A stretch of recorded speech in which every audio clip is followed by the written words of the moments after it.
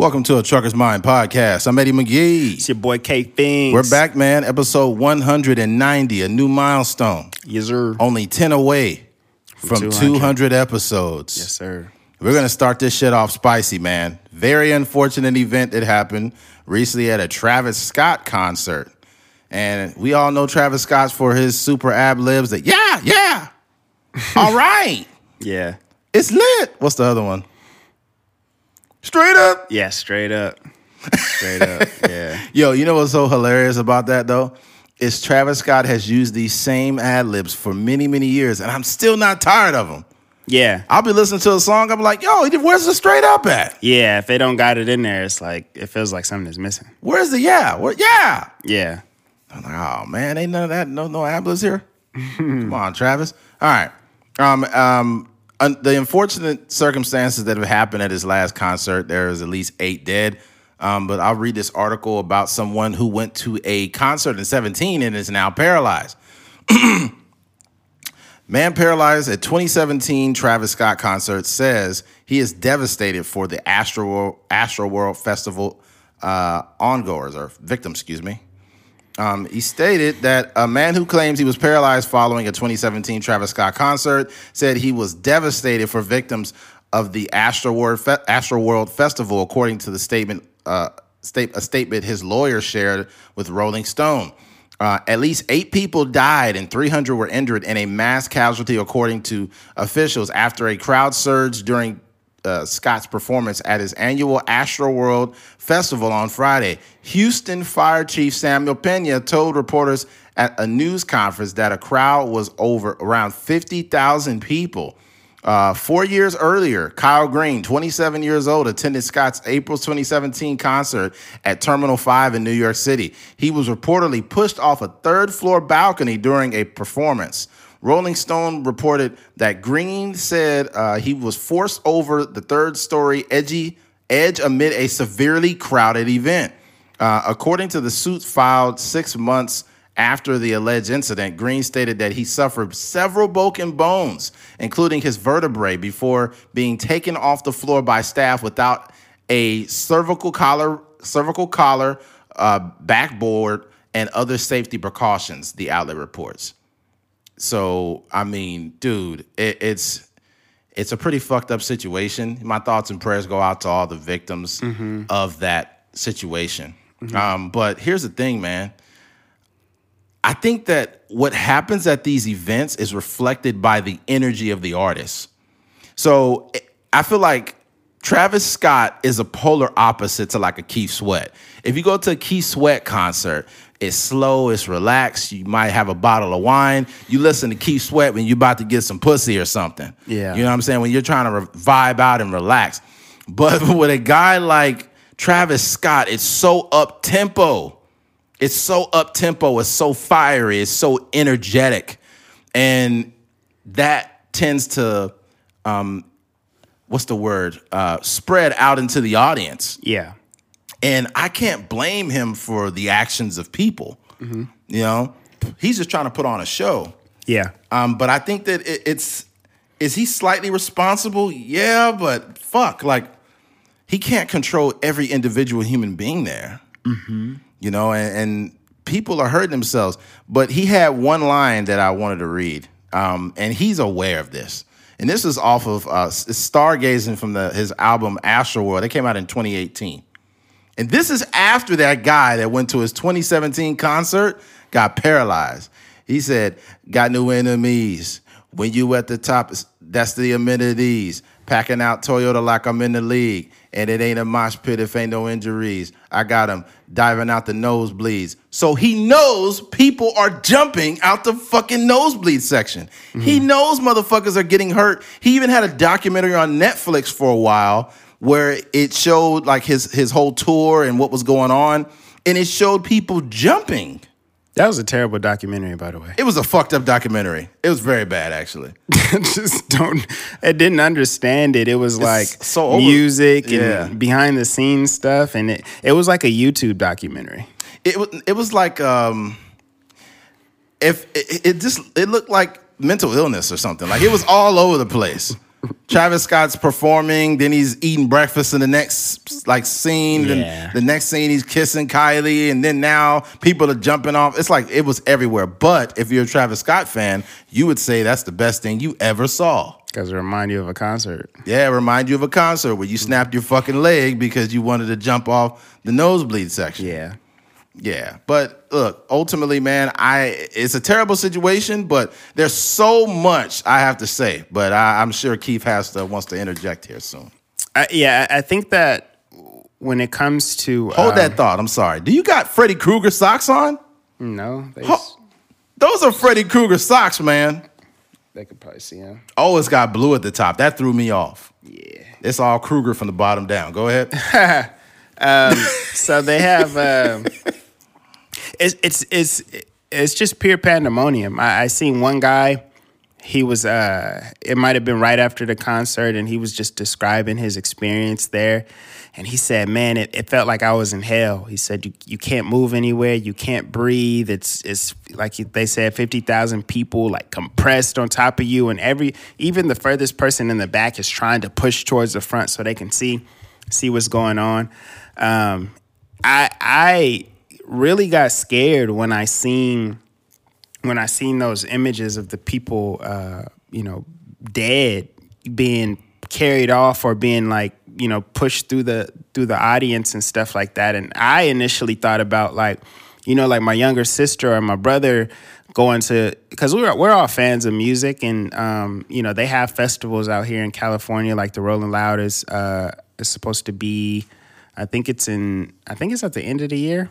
Or it might be this month. I don't know exactly. And then they got the day in Vegas and all these different concerts and festivals and stuff like that. Obviously, those concerts don't have the same energy. Travis Scott might be performing out some of those. I don't know, whatever. But just my initial thoughts were like, man, I would be so heartbroken if, one of my siblings or something happened to just, be a fan of Travis Scott and just showed up to the concert just to have an experience. You know what I mean? True. And they're young, they're in their 20s and whatnot. So, that's just, you just want to have that life experience to say that I seen Travis Scott in concert.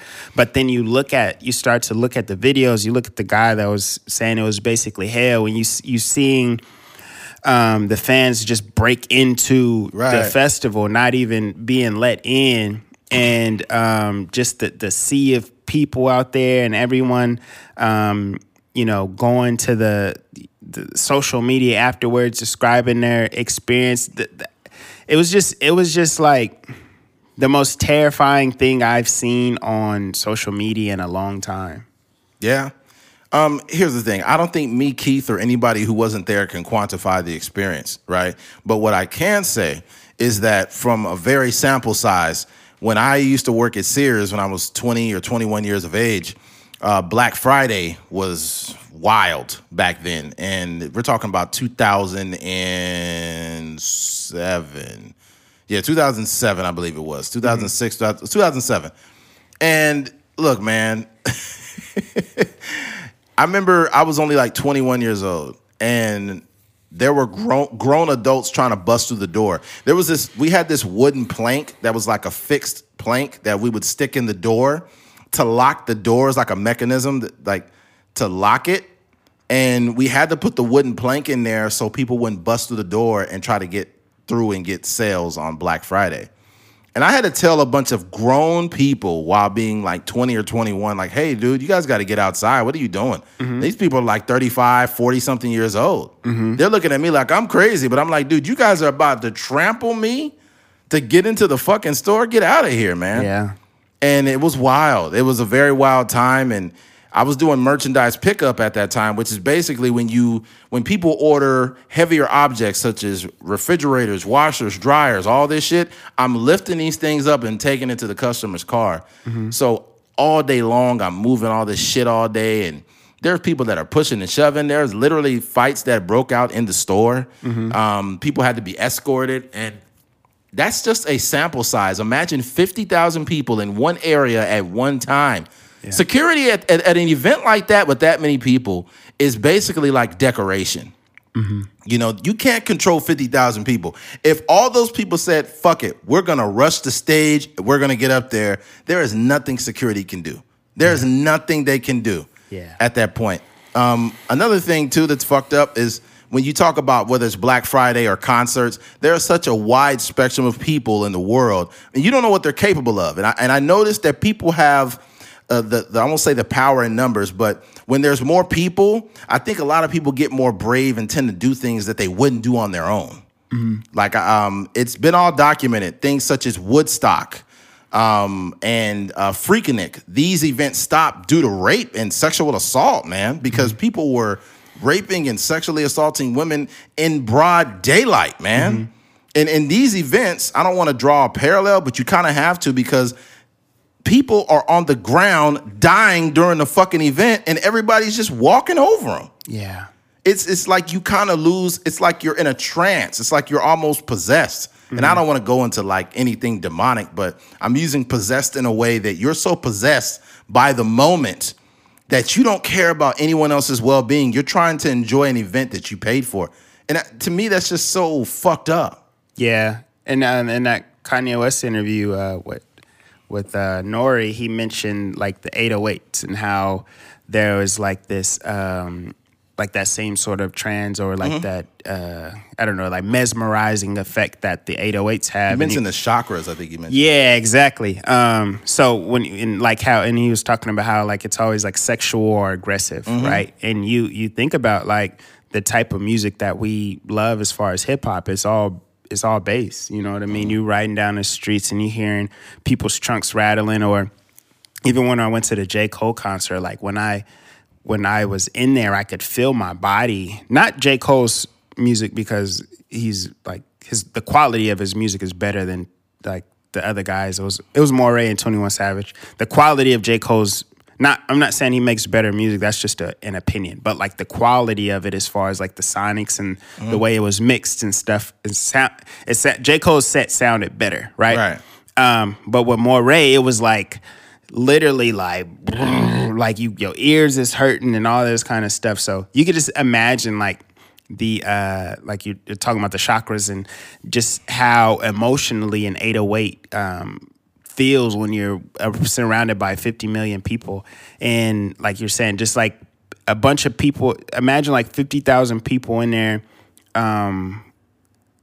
with all of their inhibitions lowered, and you're not even thinking coherently, because there's not really any consequences as far as anything you're doing. 100%. So you could take drugs, you could smoke a little bit of weed, you could touch somebody, you could do all these different things, and you know that nothing is going to happen to you, because it's not it's just so many people. Like you're just you're like a pebble on this sand on a beach. It's a diluted version of The Purge. Because The Purge is like a lawless moment where you are, allowed to kill people, which is obviously, this is all fictional. But imagine any like sample size of that is not good, right? And you have to understand that the average person that's just going out into the sea of thousands of people, everybody's not going to be good Samaritans. There are a lot of people that are at that concert to have a good time, and that's all they care about. And not to mention, there are a lot of young people. So you have a bunch of young people whose brains are not developed. And this is through a science, like science has proven that your frontal lobe or your frontal cortex is not developed until your later 20s.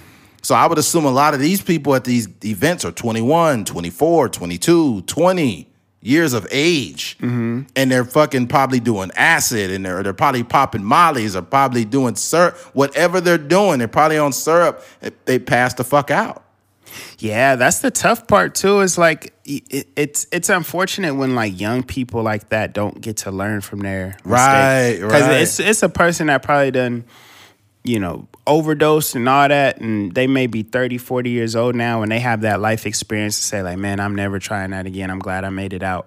But then you got somebody that may be like 20, 21 years old, and they like, yo, I'm going to a festival. I'm going to do this. I'm going to do some shrooms. I'm going to pop this pill. I'm going to pop that pill. I'm going to drink a little bit of, I'm going to pregame before I get there. And then they get there, and that's the last time, that we see them, or, that they're alive. And it's just unfortunate, like, that we kind of adopt this festival culture as well. Yeah. You know, you hear people talking about it all the time. Like, even like, I think Frank Ocean has the lyrics where he's referencing like doing drugs at Coachella and stuff like that. On top of the fact that like the type of music that Travis Scott makes is like he condones mosh pits. You know what I mean? Exactly. He wants those things to happen, and part of that is like it's a good time. You know, even like with like XXX, you would see like people at his concerts like going crazy and pushing each other and all this kind of stuff. So there are certain artists.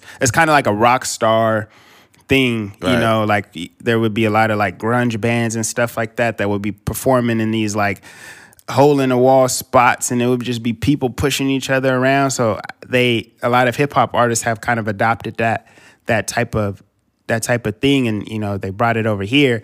So it's just kind of this culture mixed with drugs, mixed with right. a bunch of 20-something-year-old kids that are not very, they got mushy brains. Yeah. So the decisions that they're making prior to even getting there, on top of the fact that they're, there's this like, not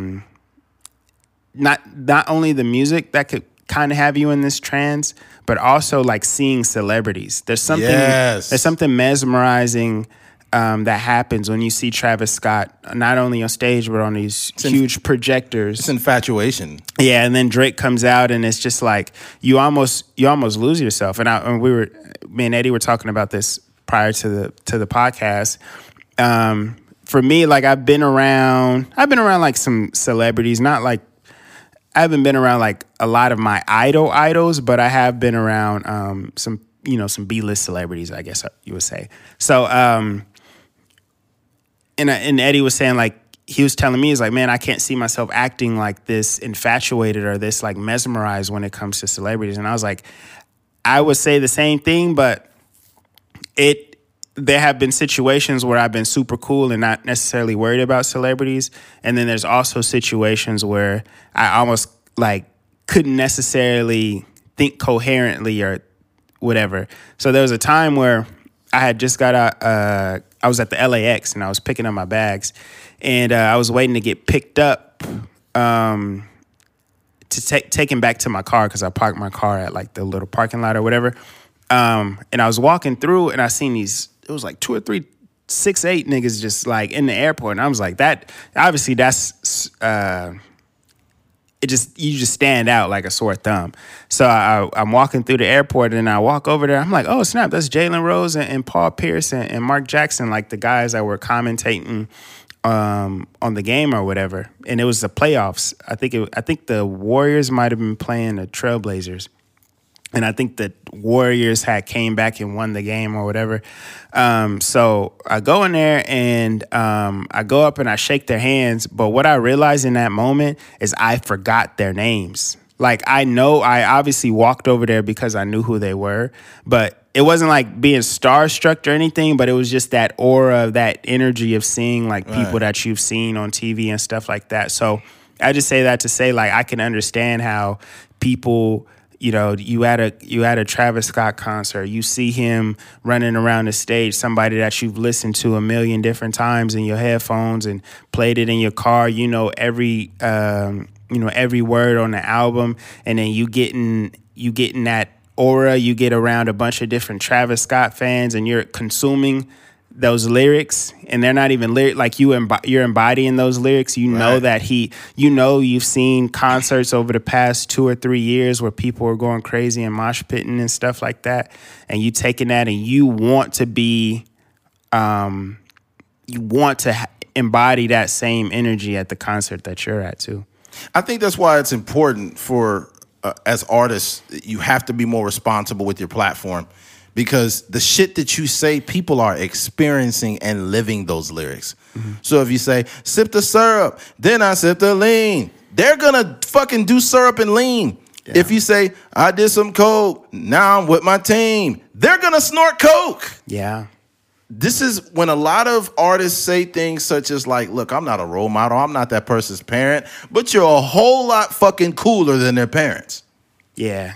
People are going to be more influenced by Travis Scott than their dad named Scott. Okay, that's a fucking fact. You know, and these massive events, man, people, like you mentioned, they lose themselves, they get involved in all this shit, and now what it is too is when you see someone on TV and you're listening to them and they're massive, you have amplified this view of this person now. You like, oh my God, I can't believe I'm seeing this person in real time with my eyes.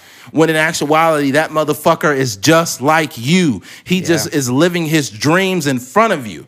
Yeah. See, this is we have this disassociation. Like another thing too, like when me and Keith mentioned, you know, we want to do podcasts, we want to get paid to do this. We love doing this.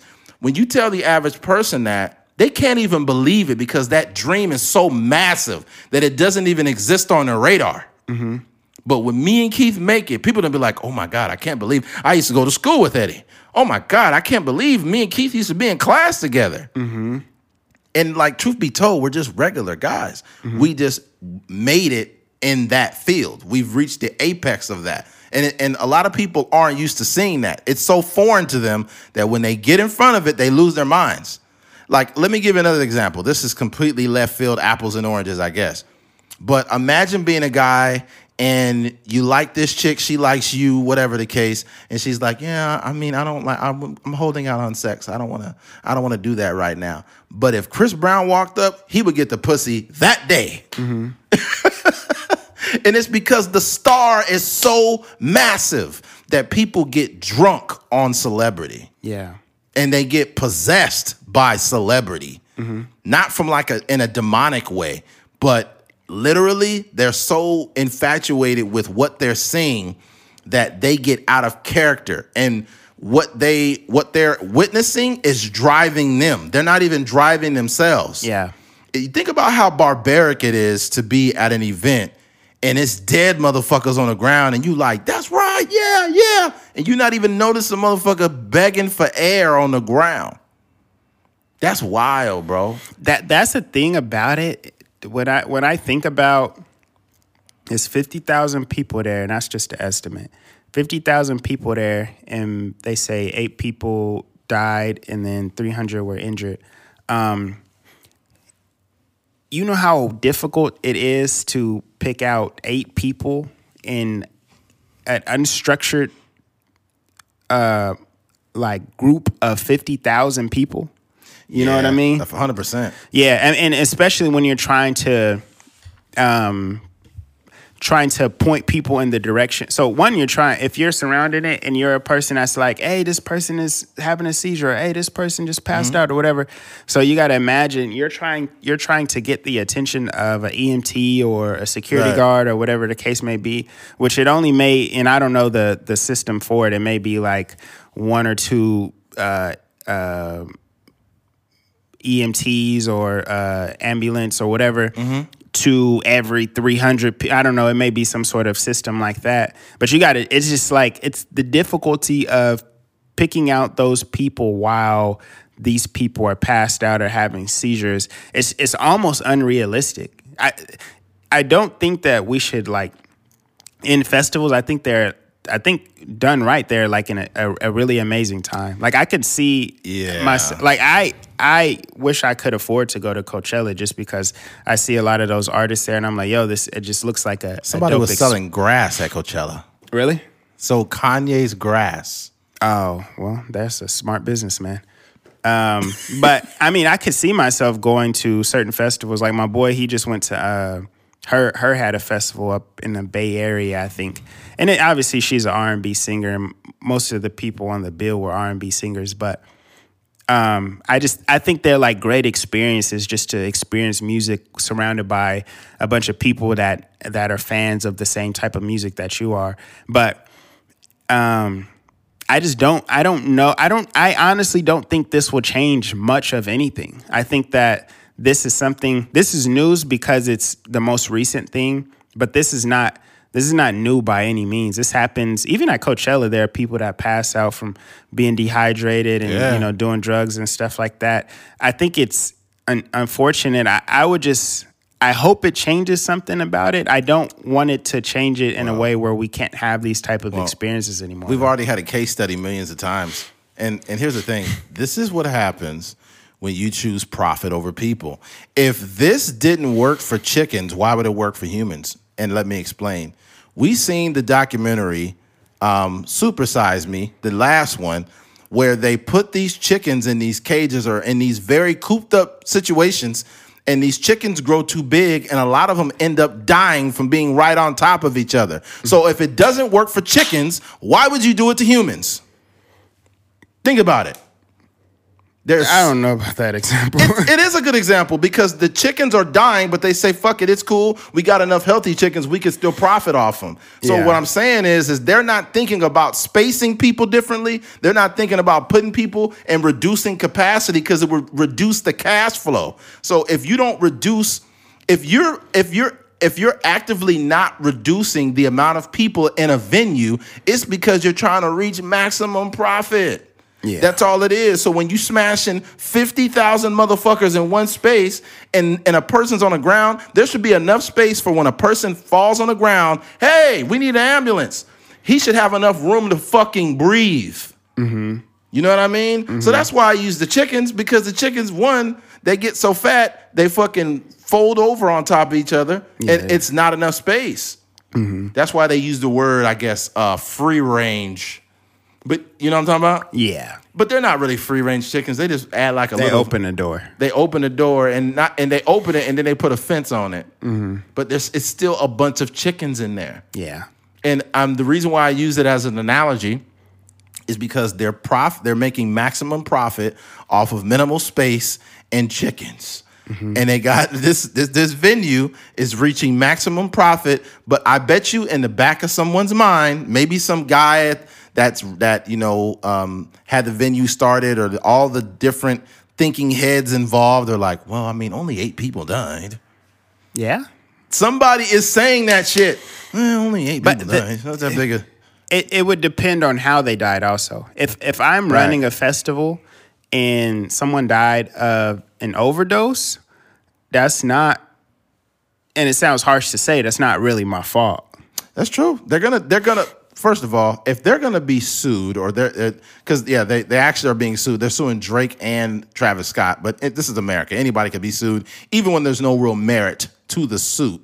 However, they're going to make sure that each and every person that died is going to be drug tested, and it's going to be a full analysis of the person's body.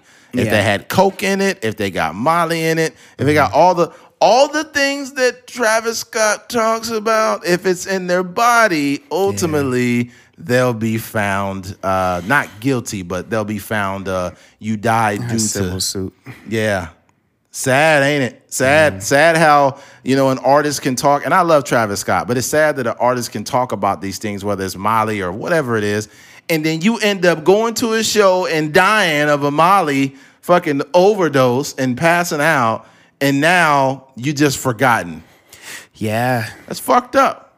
You get his approval. I think his approval would be like him speaking about it in his lyrics. And I'm not the hugest Travis Scott fan, so I'm not going to be up here trying to point out lyrics where he was talking about specific things. But I've heard it. Yeah, it's just, it sucks that I think as fans, a lot of times you're almost raised by these certain artists. Like they kind of give you the okay to do certain things. Like when I think about artists that are like Kanye West, like I used to dress like Kanye West when I was in junior high. You know what I mean? I just I love the sample based music. So when I was making music, I was like, oh, I want to sample like Kanye West. Or when I think about Jay-Z, I think about businesses and owning multiple businesses and all these different things. So when you think about artists that you really have affinity for, it's like they almost it's almost like a vetting process for like the things that you would like to do with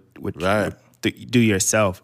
But a lot of times, like you were saying, when kids is 18, 19 years old, 20 years old, they can't differentiate the good things that the artist is speaking about from the bad things. And sometimes the artist may not actually have like any good things that they're talking about. If you're listening to a guy like Future, I can't pinpoint any hit single that he has that is actually conscious. No. It's a lot of drugs. It's a lot of sleeping with niggas, females, and all this kind of stuff. So if you're a young person, and we're all influenced to some degree.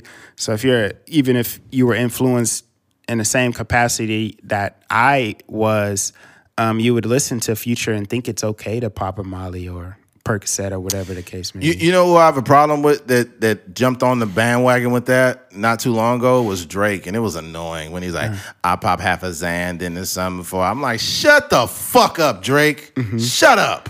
This shit shouldn't even be in your music, man. I can't tell you what to put in it, but it just seems so off-brand. I don't think anybody should do it. I can't say just because it's Drake, because I don't know what Drake does in his personal life. Yeah. But I just think overall it's not okay for anybody to. No, it's not, but it's just weird. Like it's like you go from I'm just saying we should do better. I pop half a Xan. It's like shut the fuck up, man. Xannies is popular, man. I can't say that because I know that, well, one, Xanax is for anxiety. So yeah. I don't know what Drake's mental health is like. So maybe it is a thing that he's, consuming in that capacity. No, he ain't. Not when you put it in a song and you make it. Look, when you put it in a song and make it sound like a jingle and you try to make it catchy, right? I don't think he's not saying it's for medicinal purposes. Mm-hmm. You know what I mean? It's corny to me, and it's too many irresponsible artists that do that. Yeah. I think the most responsible person with their platform, even though he was a wreck, was Kid Cudi. Mm-hmm. When I go to Kid Cudi's Instagram and I click on his profile, it'd be people in the comments, your music saved my life. Your music saved my life. Your music saved my life. And he was going through episodes of depression, suicidal thoughts, and he was transparent about it. He was transparent about his cocaine use, all of that shit, even though he was doing it, and he didn't try to make it cool. Mm-hmm. He didn't try to make that shit cool. He had issues with mental health, and he was very transparent about all those things. Yeah. I think these artists are failing across the board, and it's being shown at these live shows. When you got 19-year-olds dying of motherfucking Molly and shit, it's like, come on. It's certain shit you shouldn't make cool. Mm-hmm. It's certain shit you just should not make cool. I don't give a fuck how many artists run away from, look, I'm not the artist parents. You got the Cardi B's and you got everybody, Cardi B and Meg Thee Stallion, all these women. Let's be clear. You know how many women out there act like Meg Thee Stallion and fucking Cardi B? A ton of them. Mm-hmm. Wearing the same shit. Everybody half naked. Everybody toxic now. It's crazy. And that's not just to blame female artists. That's to blame artists in general. Mm-hmm. You got women out here that's being influenced to scam dudes. Mm-hmm. Scammers. I don't know if you've been catching that, the city girl, hot girl conversation and the scam. Like, this is trash. That shit is not okay. And the thing about it is, it's what sells, though. When you narrow down why all this shit's happening, the kids dying, shit's going on, and Molly and all of that, it comes down to profit. What's profitable? Let's shove all these motherfuckers in one venue and make max profit. Okay, 8 people died. That's not that many people. Let's go ahead and put 1,000 chickens in this small square footage, and we only 40 chickens died. It ain't that big a deal. We're gonna eat them anyway. Yeah. Yeah. It's just what people do, man. It's unfortunate, and I don't want to keep reiterating the same point, but if you narrow it down, man, it's just profit. Because Future said he doesn't do drugs. Yeah. How the fuck you don't do drugs and you always talking about it? That's not real, bro. That's fake. Mm-hmm. That's fake. And my thing is this, I have no reason to call Future fake to his face or whatever, but if he ever spoke on me, I'm 20 times the man you are because you talking about drugs you don't even fucking do. Shut the fuck up. It's kids dying because of the shit that you put in the fucking music, and you don't got the responsibility to get out in front of it and tell people not to do drugs. Juice WRLD, you did an album with Juice WRLD, and Juice WRLD died of a fucking overdose, and you my age. How the fuck you 36 and a dude you did a collaboration with is dead now? Mm-hmm. You should be ashamed of yourself. And this is the type of shit these are the type of kids that are in the fucking audience at these concerts. When is somebody going to take responsibility for it? I can't directly make Travis Scott responsible for this event, but some of the liability is on Travis Scott. Mm-hmm. Some of it. Not all of it. Some of it. Mm-hmm.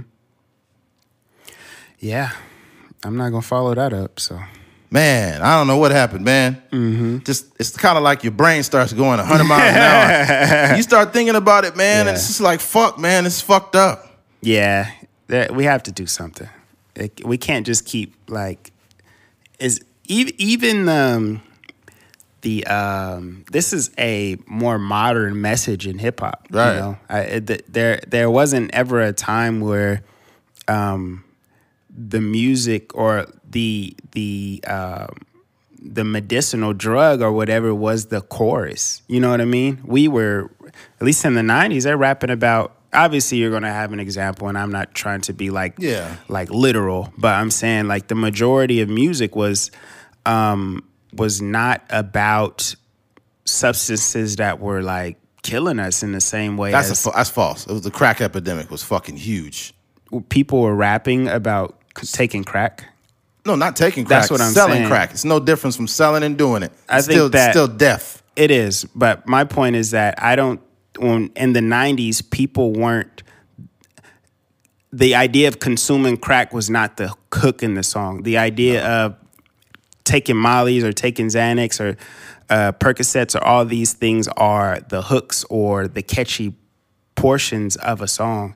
And I don't think this is a fad. I think this is here to stay. And I just hope that we see all these different examples. And I also hope that people realize that there are more than one way of making profit in this industry. It's, you know, you have many examples of artists out there that are uber successful that are not talking about popping these pills. You know what I mean? So I would just hope that it's almost like a crutch for a guy like Future that is actually talented at making music. For him to think that the only way he can make great music is by referencing drugs is kind of a shame. I think the reference to drugs in any capacity is cheap, and I think that 90s artists are just as guilty as these motherfuckers. The difference is they're doing drugs now instead of actually think about it. A fucking Fat Joey Crack, always got some song, fucking Pusha T's still talking about crack, and he's 40 years old. Yeah. The fuck are you talking about? Nobody even smokes crack anymore. That's a antiquated drug, right? And then you got freaking, I forget, was it Master P? I can't remember. Make crack like this. Like, it was a fucking hook. Like, it was a bunch of bullshit in hip-hop in the 90s and in the 80s, just like it is now. Yeah. Tons of trash. 50 Cent, all kind of different artists talking about my triple beam scale and all. It's like, dude, the selling of drugs, the doing of drugs is terrible.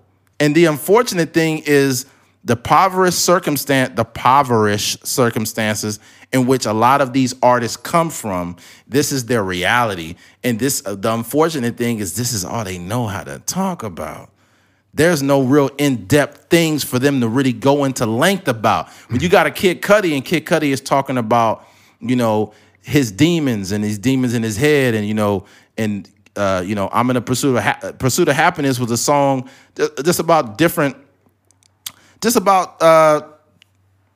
basically doing the right or wrong things, just giving real world examples of things. But a lot of artists don't come equipped with that. Like, it's certain ones like, I would say Chance the Rapper is a pretty dope artist.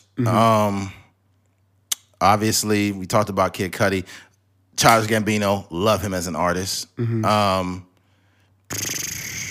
a handful, man. It's not a whole bunch. Man, who's some other artists today that actually rap about things outside of this?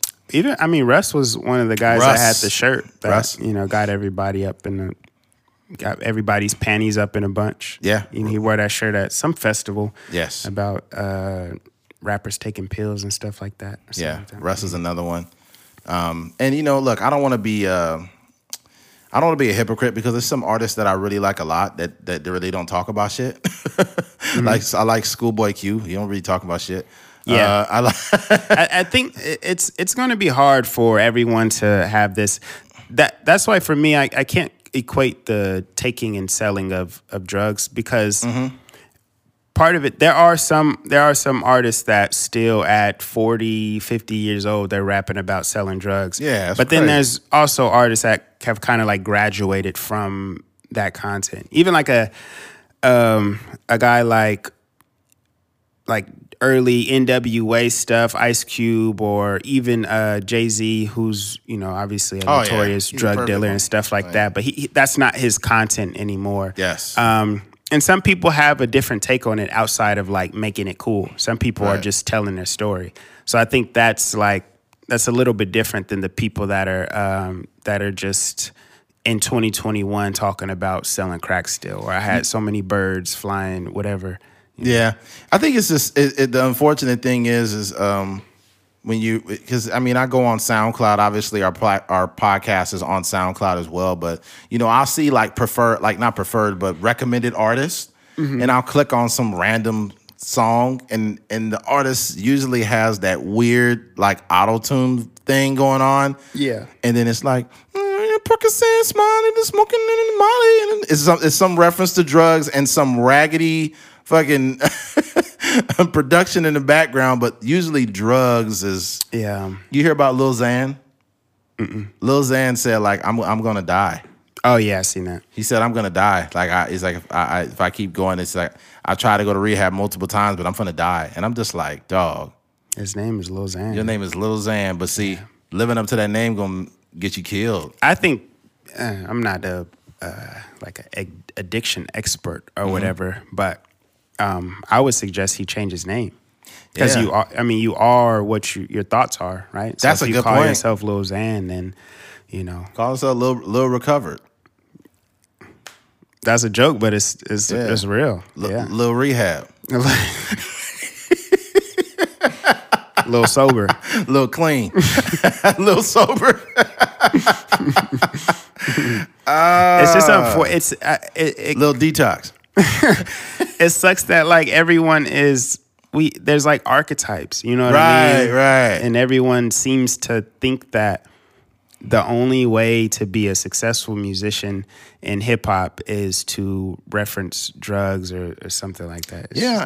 And you know what's sad though is I'll say this before we move on, but these type of people exist in all platforms. Like there's a podcast where they think that they have to talk loud and always say something funny in order to engage an audience. And you can see it. Like there's like almost like a script. It's just like the radio guy. Yeah. I wonder who the first person was to do that radio voice. Yeah. I think I heard Joe Rogan talking about it like, hey, everybody, how you doing? It's 6 a.m. in the morning. It's about like, who was the first person to do that? I think that was cool. And now when you turn on the radio, you hear the same type of voice or the same type of energy. It's like, why you don't talk like that? Why the fuck are you talking like that? This the Flame in 103.9.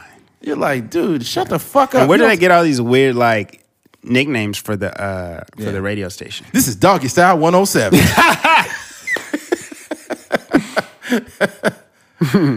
This is Straight Up 93.9. This is W Balls. Yeah, crazy. Yeah. What's the ones out here? It's 103.9. What is it? What's the ones out here? 94.1. 94.1. Right? Yeah. What's it called? Was it Hot 94.1? Yeah. They had another one back in the day. They don't got it no more. It might be. I think it's like 3 hip hop stations out here, and it might be some like a few pop stations. The thing that suck about the radio that I can't listen to is they play the same shit all goddamn day. Yeah, I can't do it. Yeah, I can't. Especially when you have a choice. I used to, when I worked in Aaron's, what they would do is they would just turn it to the top 40 radio station, and they would just play that all day.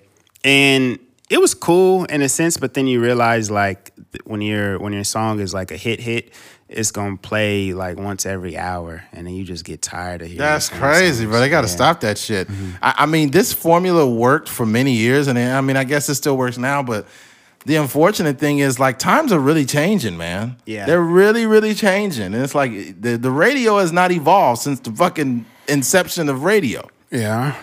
I think that I would say that it has evolved in some capacity because it's we don't care for the radio itself, we care for the radio personalities. So like when you think about Big Boy, Breakfast Club, DJ Hit. Hot 97, DJ Head, yeah. Yeah. All these guys, we gonna look on YouTube for their interviews and, what they have to say, their takes on. I'm sure somebody right now like, dang, I wonder what Hot 97 has to say about this whole Travis Scott concert. I wonder what Hot 97 has to say about the Kanye West interview and stuff like that. So it's like the personalities have become bigger than the stations itself. That's true. Mm-hmm. Yeah, that's true. I feel like Breakfast Club was the ones like spearheading that movement. Because there was some guys that was out like before them, but it was real bland. Like the Funkmaster Flexes of the world and whatnot. But overall, the radio, I won't say it's dead, but it's not remotely. Like you talk about I won't say characters, but the personalities, like podcasting in general, is so much more powerful. Just based on the fact that there's like so many of them, for one, and two, they get money. Yeah, for sure. Rory and Maul getting way more than a lot of them radio people. Yeah, that's a fact. Well, all right, switching gears. Recently, unfortunate story about a Raiders wide receiver, Henry Ruggs. I gotta use the bathroom, bro. Oh, man, you always got to do something, man. Damn. Like I was saying, Keith could be shitting his pants and be trying to do this with his Freddy Krueger socks on. All right. Henry Ruggs facing additional felony charges, looking at 46 years in prison. Jesus Christ. Former Las Vegas wide receiver Henry Ruggs will face another set of serious charges in the fatal accident he was involved in early Tuesday. Prosecutors will charge Ruggs with additional felony counts of DUI and reckless driving due to the injuries suffered by his passenger, girlfriend Kiera Janae Kilgo Washington.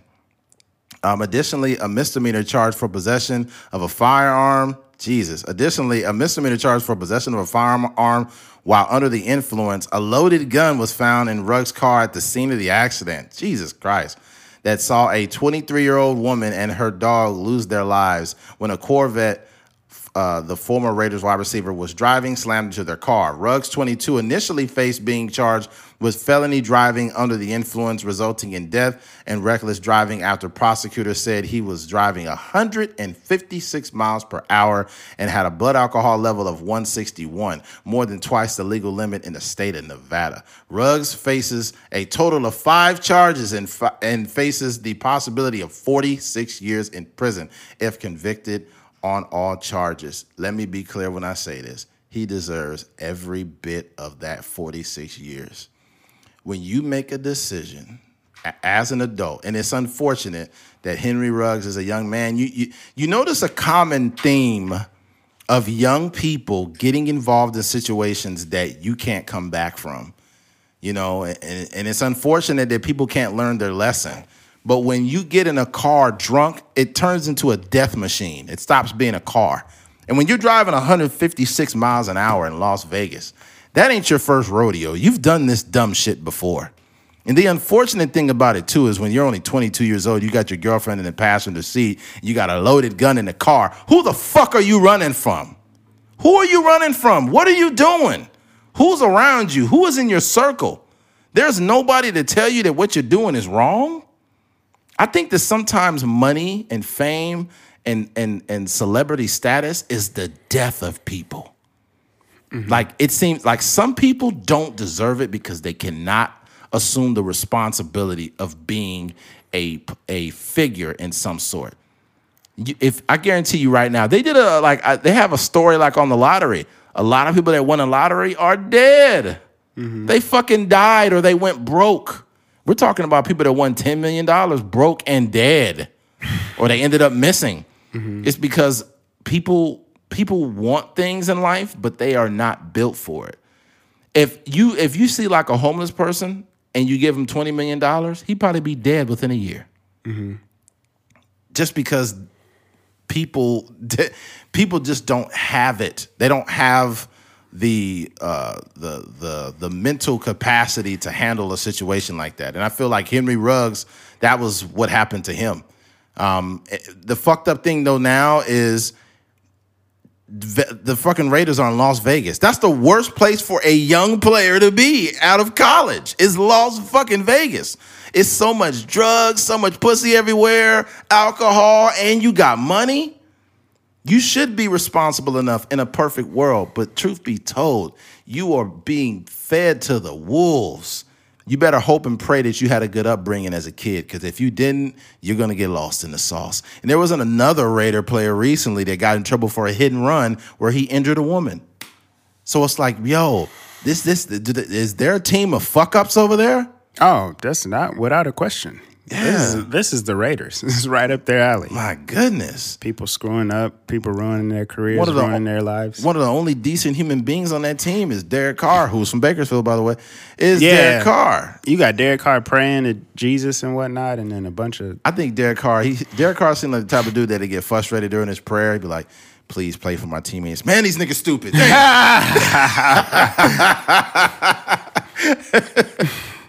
My bad, God. My bad. Let me get back to my prayer. Yeah, that's crazy. It's such a sad situation, man. And even piggybacking off the Travis Scott thing, when you think about it, a person that I think she was just sitting at a light, right?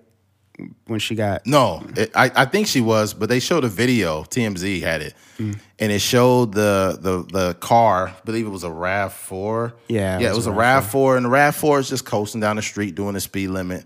And it showed him, and it was so fast that you couldn't blink. Mm-hmm. And he ran into this girl and... Head on? Killed... I don't know if it was head on, but... He killed the girl, and the girl was screaming while the car was on fire. Her and her dog burned. Mm-hmm. And I'm just like, dude, and you could see him sitting there while the car's on fire. Mm-hmm. And it's like, dog, he doesn't realize how, like, his life is over. I know this sounds terrible to say. He might as well be dead. His life's fucking over, man. Mm-hmm.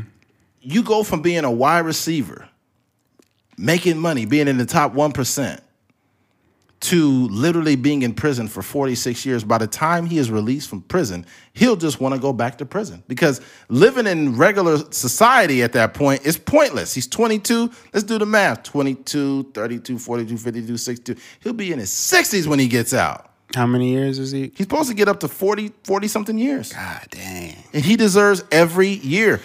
Okay, look. We did a podcast not too long ago, and we talked about drinking and driving and how certain things you can't come back from. And I gave an example of a young man who was an alcoholic. He was young, but he was like 19 years old. This kid was so drunk, he drove on the opposite direction of an intersection, ran into somebody head on, and killed them, right? He got his charge reduced down to manslaughter, but he still had to do 1 year in prison.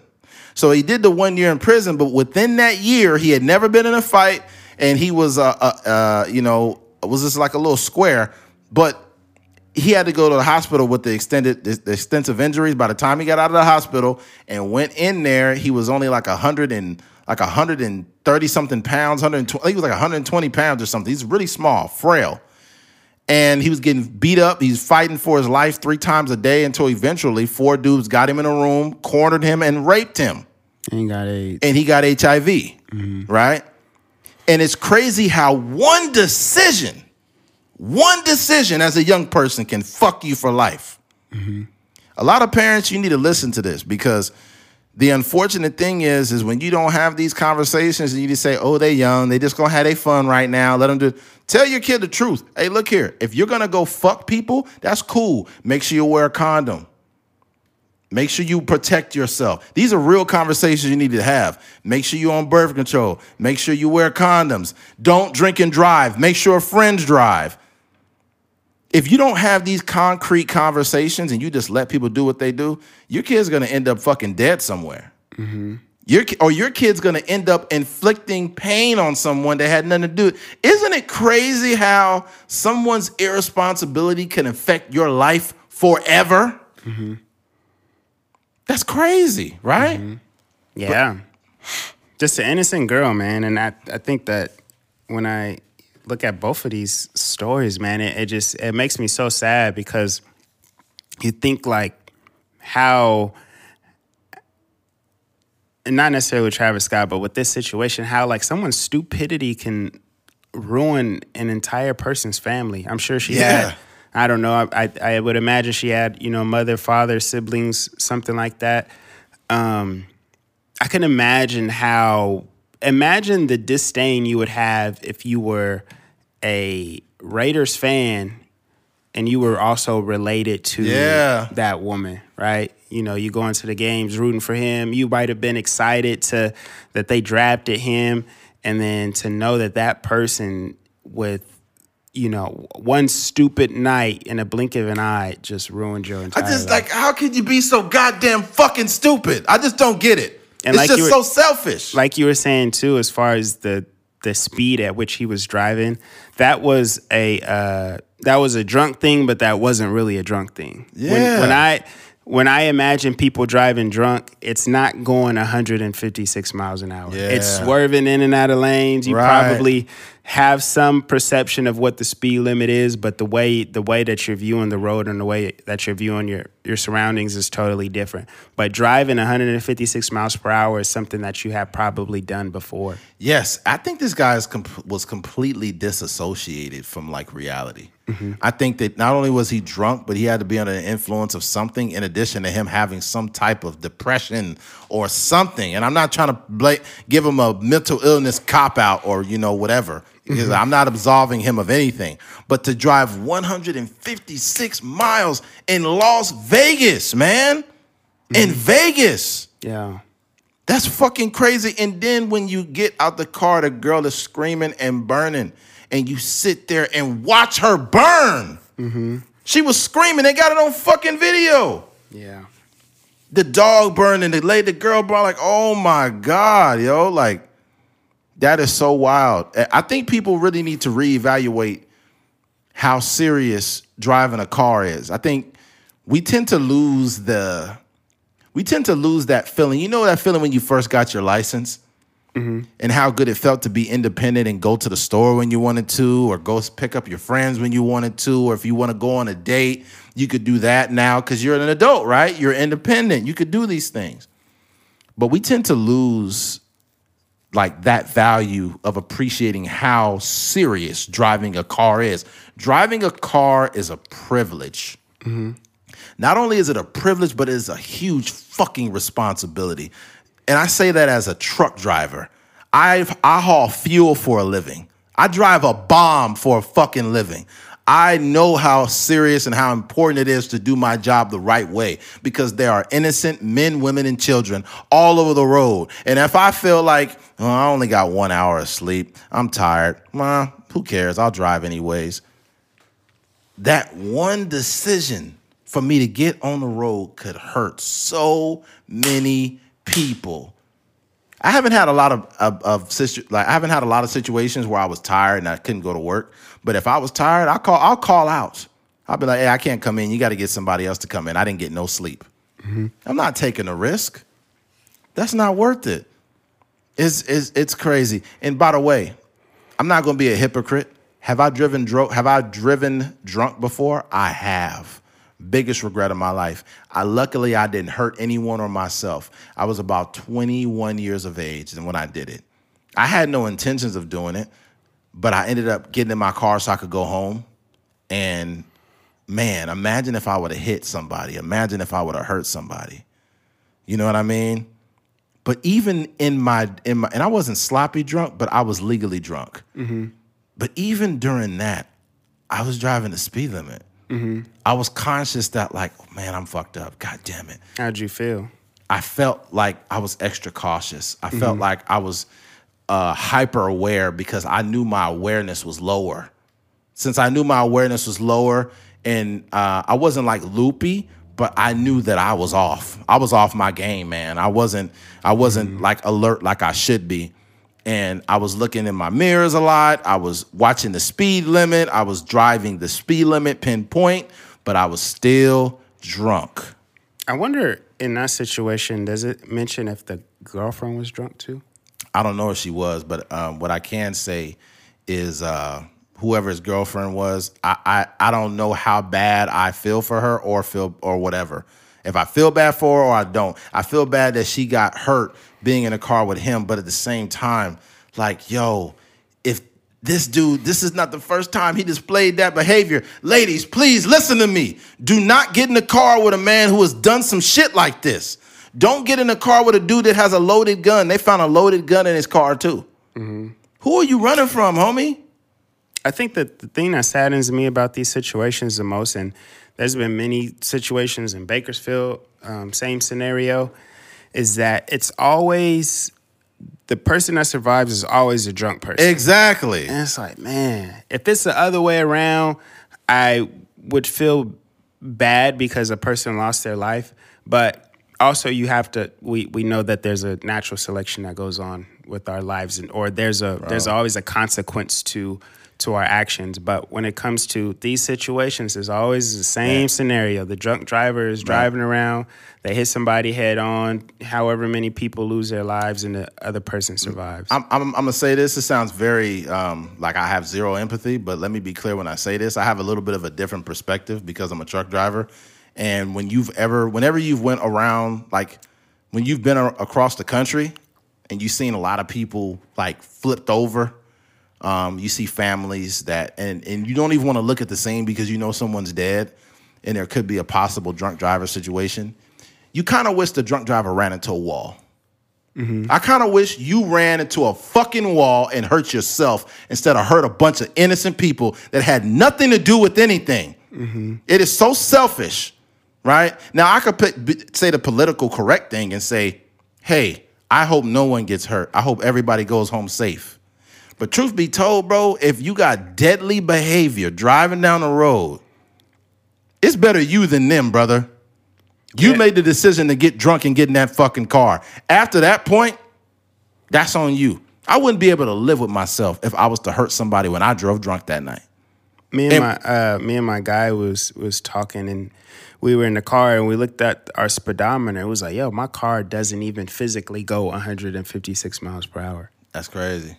To know that you could even reach that speed in that Corvette that he was driving it's not even, you can't even fathom that, you know? Yeah, I mean, but this like, you got to understand, the world is all about selection.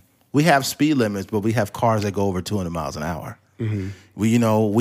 We have laws against drunk driving, but we have bars that are open till 2 a.m. So the world is all about choices. You make the choices that put you in the best places. Like I mentioned before when I said, ladies, please don't get in the car with a dude that you know has a loaded gun, or don't stop being in the car with dudes that you know, let's say you like that thug type dude. Stop being around these guys because these guys got enemies. You could get shot at. I know people who have lost children due to the actions of people that wanted to date X and Y. I know all kinds of things that are going on, but at the end of the day, every choice you make can be a definite decision for literally forever. Mm-hmm. And I don't think we realize these things. If I was to, after we do this podcast, if I was to go to some liquor store and I get 340 ounces and I'm drinking them as I'm driving out of town, I'm dangerous, dude. I may think, oh, I'm Eddie from a Trucker's Mind podcast. I'm a good guy. But truth be told, I'm drunk. My inhibitions have been lowered. I got my foot on the pedal, and I don't even know how fast or slow I'm going because, I forgot that because I'm drunk now. It seems like being drunk is basically like deleting alertness little by little from your brain. Mm-hmm. You know, the little things that you use to keep you engaged. You know how you'd be like, I left here's my keys here. Oh, let me put them there. You tend to forget all those little things that keep you safe while you're driving when you are under the influence. Mm-hmm.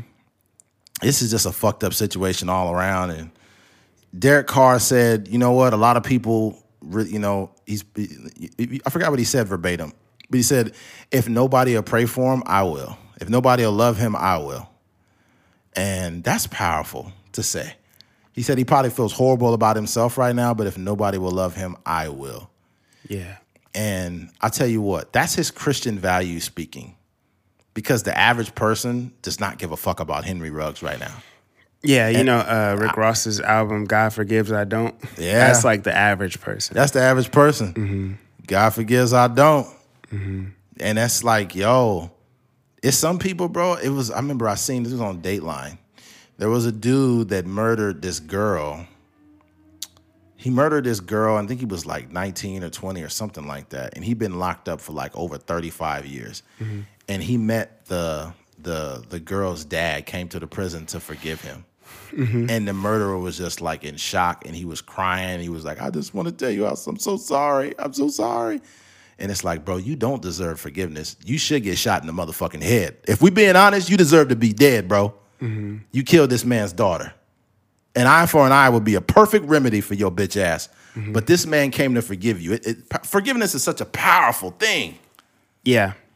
I think it's important on the victim's end, because when you're harboring those feelings, it could ruin your life. That's true. But I just think that there's some things that there is nothing that will soften the blow from a loss like that. Yeah. Nothing.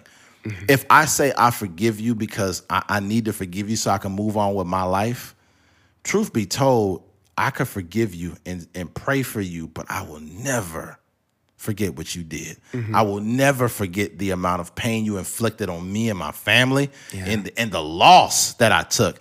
And what really pisses me off, and I don't want to say this, but this is reality.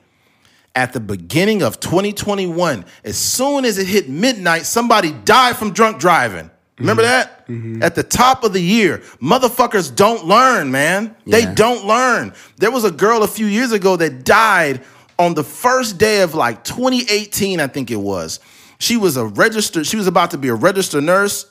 I think she had a son. She had so many things she wanted to do, and she died because of a selfish piece of shit that could not get a fucking Uber. Mm-hmm. There are too many avenues to not drink and drive. You got Uber, you got Lyft, you got free taxis. There are free taxis on New Year's Eve, and you still chose to drink and drive. My heart goes out to all the CHP officers that got to go to the scene and watch somebody's brains that are smeared all over the fucking sidewalk. Have you heard of that? It's almost like Scared Straight. It's called Red Asphalt. Have you ever seen it? Mm-mm. Red Asphalt is a very graphic movie that was made. I think they made one in the 90s, I think, and one in the 70s. And it shows everything that happens from car accidents.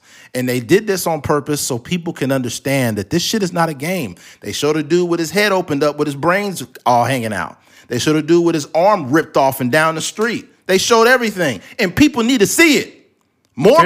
Fear tactics don't work, though. More people need to see brains all over the place. More it doesn't work, though. Bro, it may not work.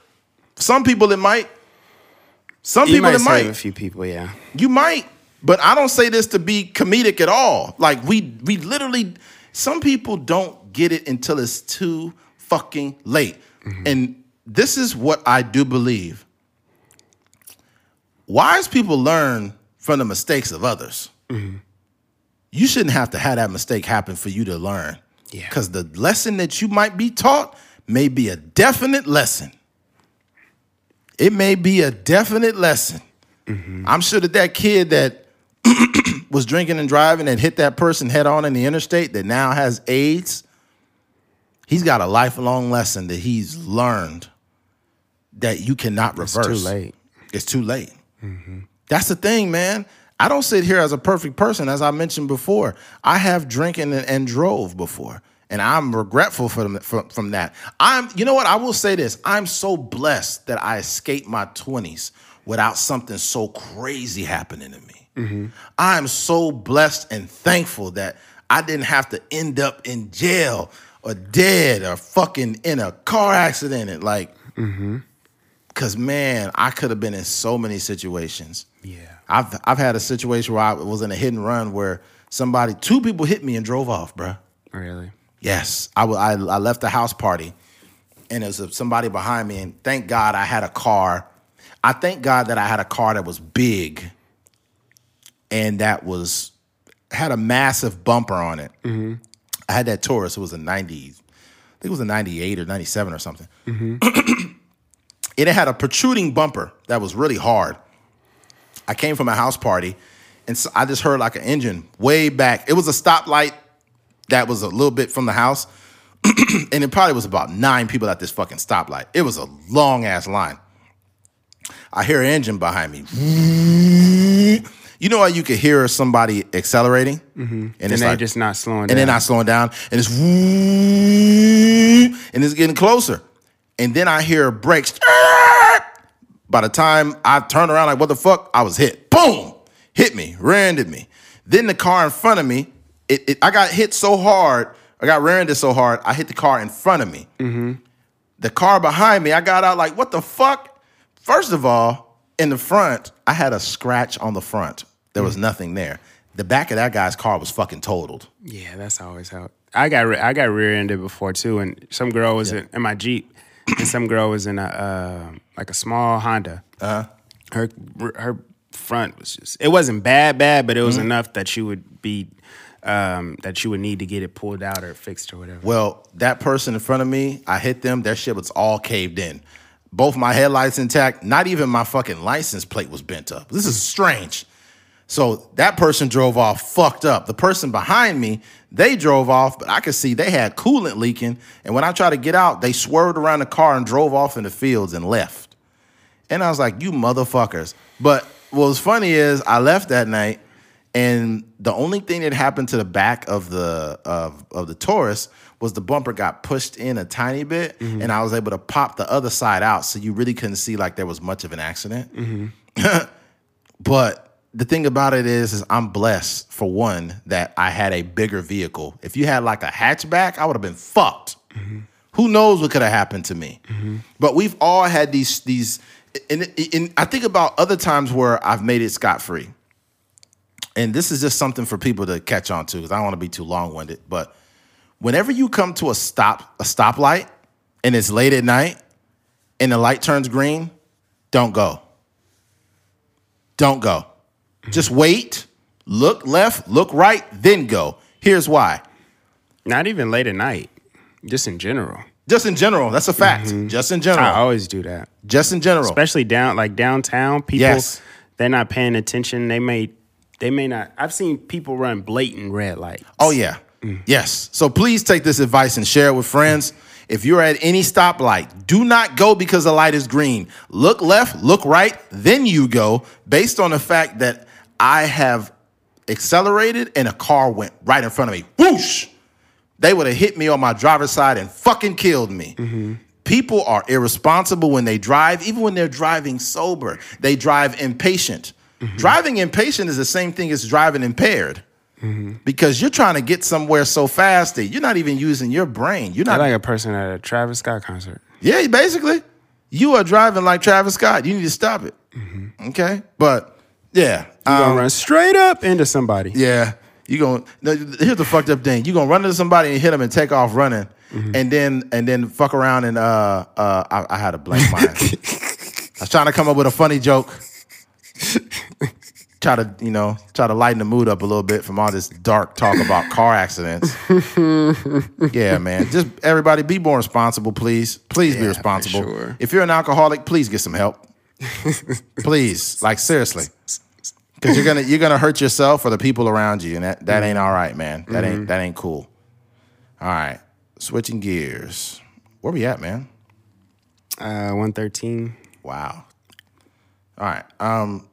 Joe Budden comes out as bi, and I put a question mark there. And the reason why I put it there... I'm not buying it. The reason why I put that there was because... Hold on 1 second. All right. Let me read this just to give this context, because I see a bunch of people sharing this bullshit clip around, right? And I also see people saying, I knew Joe was gay. I knew he was bisexual. And it's like, dude... You need to stop it because you're spreading false information. Here's why people think Joe Budden came out as bisexual. Former rapper and podcaster Joe Budden is trending on social media for coming out as bisexual. But things might not be quite as they seem. I'm bisexual, end quote. He technically said on today's episode of his podcast. How do I spread the news? How do I spread the word? Yo, listen. I like guys and girls. Spread the word. I'm down. I'm down. Out of context, it sounds like Budden is coming out. Listen, I'm down. When you listen to the entire clip, the 41-year-old's comments are a part of a much uglier conversation. In context, Joe Budden and his co-hosts are discussing the baby debacle. Earlier in the summer, on stage at Rolling Loud, Miami, the rapper went on stage and let loose a flurry of homophobic comments. If you didn't show up with HIV and AIDS or any of that deadly sexually transmitted diseases that'll make you die in 2-3 weeks, then put your cell phone lighter in there. This is just, quoting what the baby said, right? So basically, this guy, he put his cell phone lighter. He was fucking stupid. After first, the baby doubled down on the comments and went to Instagram Live, and his words were meant to call action, whatever, blah, blah, blah. Well, anyways, Elton John. Okay, this is a lot of shit. I want the poly LGBT community, blah, blah, blah, blah, blah. Okay, no. Basically, what Joe Budden Why did, they have a Joe Budden article about the baby and Elton John? Yeah, so back to Budden. So it's way down here. So back to Budden, who discussed the drama on his podcast. In conversation, Budden and his co-host actually compare LGBT plus community to the mafia and say the community is extorting the baby for apologies and money to allow him to perform on stage again. This is the context in which Budden came out seemingly as a preventative tactic to keep the gays off his back. So I'm down. So basically, look, let's be clear. First and foremost, I think that the baby conversation is kind of like dated now. I think that me and Keith covered it a while back, and we don't keep jumping over it, which to me jumps to Joe Budden's irresponsibility as a podcaster. Well, they were talking about it because he had a conversation with the LGBTQ leader or a company or a CEO or something. Yeah. And they kind of like, I guess the conversation is based off of the idea of the guys on the Joe Budden podcast thinking that the baby had a conversation with somebody. He paid them a few dollars to kind of give him the approval to go back and do tours and stuff. So that's like the precipice to what he was saying. Yeah. But here's the thing, though. You have to be more responsible with how you, basically how you respond to it, because the LGBT community is a community of a bunch of people, not just these people who work in these high places, you know? Mm-hmm. And he said that basically they're trying to extort such and such and so forth. Truth be told, I think it's politically correct to not say anything remotely that pushes back on LGBT plus people, right? So I get it, but at the same time, it's like, it's just a whack thing to say. It's kind of like, look, I'm bi, y'all, so how can I be down? Like, you're basically assuming that if you come out as bi, or giving examples coming out as bi or gay, that they won't come after you. When in actuality, we just seen the old girl from Netflix that walked out. Them tweets got brought up like a motherfucker real quick. Yeah. So it's like, even if you gay, if you say some shit that ain't cool, they gonna get you the fuck out of here. Yeah. I think, I don't know. The conversation to me, it even I initially, when I seen I listened to Joe Budden's podcast pretty regularly. When I seen because his podcast comes out on Wednesdays and then Saturdays, so I think that one was a Wednesday podcast. And when I seen the clip circulate, I clicked on it, and I was like, oh snap! But that's what it like. If you just watch that clip, that's the assumption that you would make. You would assume that he was coming out of the closet. But for me, knowing that you can't really cut up a podcast like that, because they're talking for 2.5, 3 hours sometimes. So, and also I also have a podcast, so I know that if you just chopped up a clip of something that we said, it may not give you the full context of what was going on. Keith would look like an Asian hater if you did that. If you just It'd got probably be true. all the clips of him saying things about Asians. Yeah, I hate rice. Be like, damn, this guy's racist. I'm telling you, anything out of context will make somebody look bad. Yeah, like Asians and rice have nothing to do with each other. Yeah, exactly. But so when I first seen it, I seen it. I jumped on. I wasn't necessarily like full head on, like, oh man, this nigga Joe Budden is coming out of the closet. Like this is going to be a huge thing. I seen the clip, and then I think I had texted Eddie, and then I had immediately went to watch the video on YouTube, and then when I looked in the comments, somebody had already put the time signature of the statement. So I immediately, it was like 50-some minutes. So I jumped to it and I seen like the totality, and then I went back a little bit just to get the full context. And then you see that he was actually just making a statement versus actually coming out. And then you could tell even in the conversation, he wasn't even aware of what that was going to do. Because it was a casual, it was like, hey, I'm bisexual, in essentially saying like, you know, if I am part of this LGBTQ community, like I won't get extorted. I won't have to worry about this cancel culture and stuff like that. And then it just moved on. They literally didn't mention it at all afterwards. And he probably wasn't even aware of it till he started seeing his name being mentioned, and he said people was calling him, consoling him, and all this different stuff. So his baby mama said, no, it's not his baby mama. This is his ex. Yeah, his ex said, I don't think, he said, no, what's he say? He's not gay, but he's definitely a woman beater. That's crazy. That's heavy there. That's tough. But somebody else said, like, they said something like, I always felt he has some like gay tendencies or something. That's how you know, like, even if you break up with women or whatever, like when they come out and keep saying stuff about you, bro, like how much of it is you? Our breakup was so bad that you feel like you still need to mention me in any capacity. Right. Like, don't even talk about it. Yeah.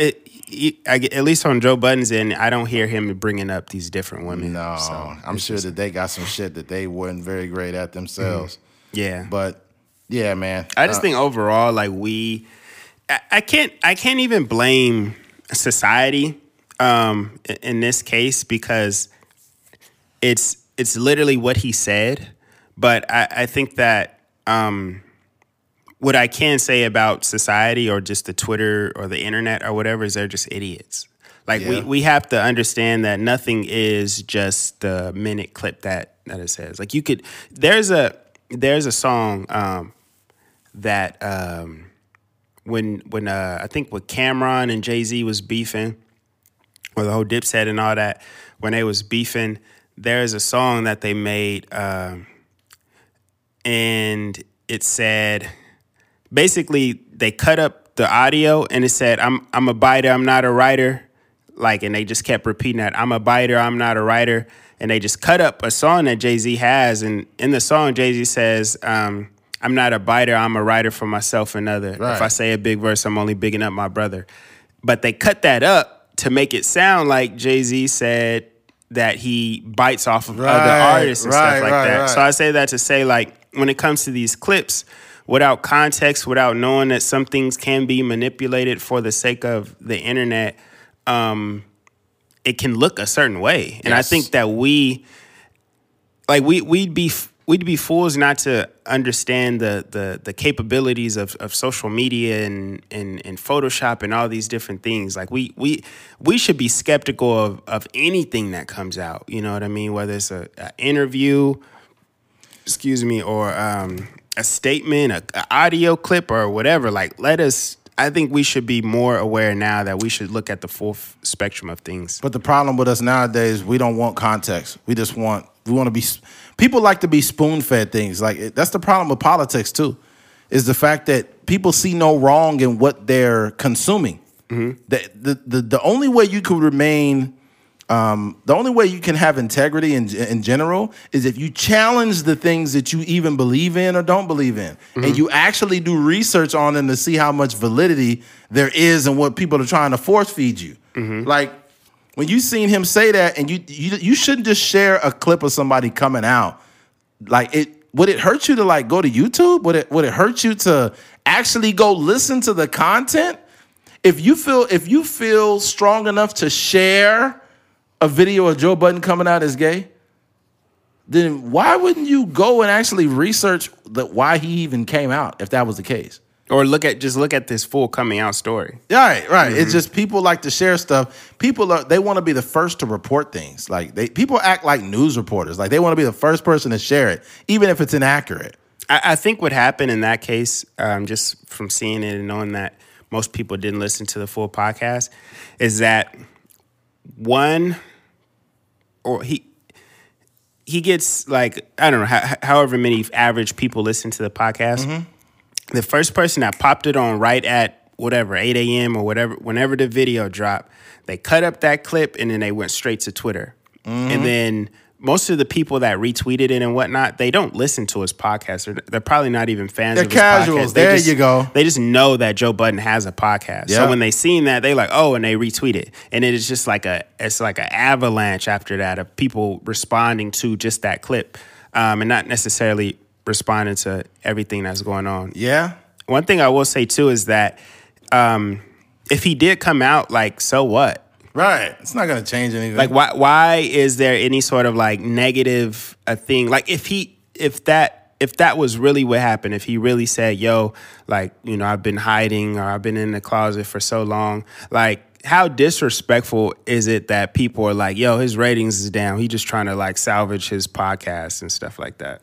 I don't know. These are people that are just like, it's confirmation bias. Mm-hmm. They're just looking for something to confirm why they don't like Joe, and that's what they did. It's very simple. Mm-hmm. Not to mention freaking, I think the listeners, like the people who really do rock out with Joe, don't just believe anything. They'll be like, oh, I got to listen to this episode. Yeah. I don't know what's going on, but I got to listen. It's just like a Trucker's Mind podcast. Podcast starts going viral. They chop up a clip of me cracking a joke that like a racial joke, and they're like, man, he a racist. Everybody that listens to the podcast is gonna be like, Eddie ain't racist. Mm-hmm. Are you serious? Like, this is just how they joke around. It's in a joke, but they'll literally go, and there are some people that will go back and scan through podcasts to try to find something offensive. Mm-hmm. And it's sad. Mm-hmm. The same people that go look for old tweets or whatever, because it's all confirmation bias. These are the same people that wanted to cancel Kevin Hart for an old joke he put on Twitter in 2011. Mm-hmm. I don't know, man. I don't really give a shit. I think this is a people problem, not a Joe Budden problem. Mm-hmm. I think Joe Budden was just doing what he loves, speaking on his podcast, giving an example, whether I agree with that example or not. That's not important. That's his platform. Do you know that we went to Joe's platform to judge Joe? Mm-hmm. Do you know that? Yeah. We went to his platform. So here's the thing. That's like turning on the Trucker's Mind podcast and confirm your bias that you don't like us and clip something up and turn it off. Like, you came to my house to judge me? One thing, too, is all you did was make his podcast. That was just marketing for him. Yeah. I wonder what his clips look like. He's not even worried about that, because if you know what you're saying and it got misinterpreted through the internet or whatever, he's like, oh, this is just a little bump in the algorithm. Yeah. And he's not trying to prove himself not gay either. He's just like, whatever. Yeah, and the next podcast he came out and he didn't even say that. He didn't really say that I'm not gay. He's just like, well, y'all, like, if y'all are thinking that, y'all don't really know the word. Me. Yeah. Spread the word. Exactly. So it's just like, I when I seen that, I was like, yo, I almost wouldn't mind having one of those moments. What if he just like lost his mind on the next episode? Like, for you motherfuckers trying to call me gay, I'm not gay. Rory and Maul is gay. Tired of them motherfucking Rory and Maul. You making my ratings go down. I had to come out as gay the last episode because you motherfuckers didn't want to listen to me. Be a little ad-lib pop up. Pump it up. Yeah. Somebody said that. That gives a whole new meaning to pump it up. pump from the back. That's crazy. Joe Budden is crazy, man. But I think if I was Joe Budden in that situation and you're very secure with yourself, and then also it doesn't even matter if you're gay just because of it's 2021, who cares? You like, yo, this is cool. Right. Like, I get a little extra traffic to right. what I got going on. I'm Tupac secure. I fucked up. I was going to say I'm Tupac secure. Oh. That's what I was going to say. There you but go. I ended up saying his name. That's a good podcast title. Yeah.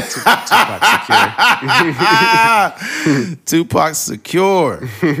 Yo, Wax is fucking hilarious, yo. Wax said on the podcast, he said, "Oh my God, Wax!" They was going back and forth on Bully and the Beast. Shout out to Bully and the Beast podcast.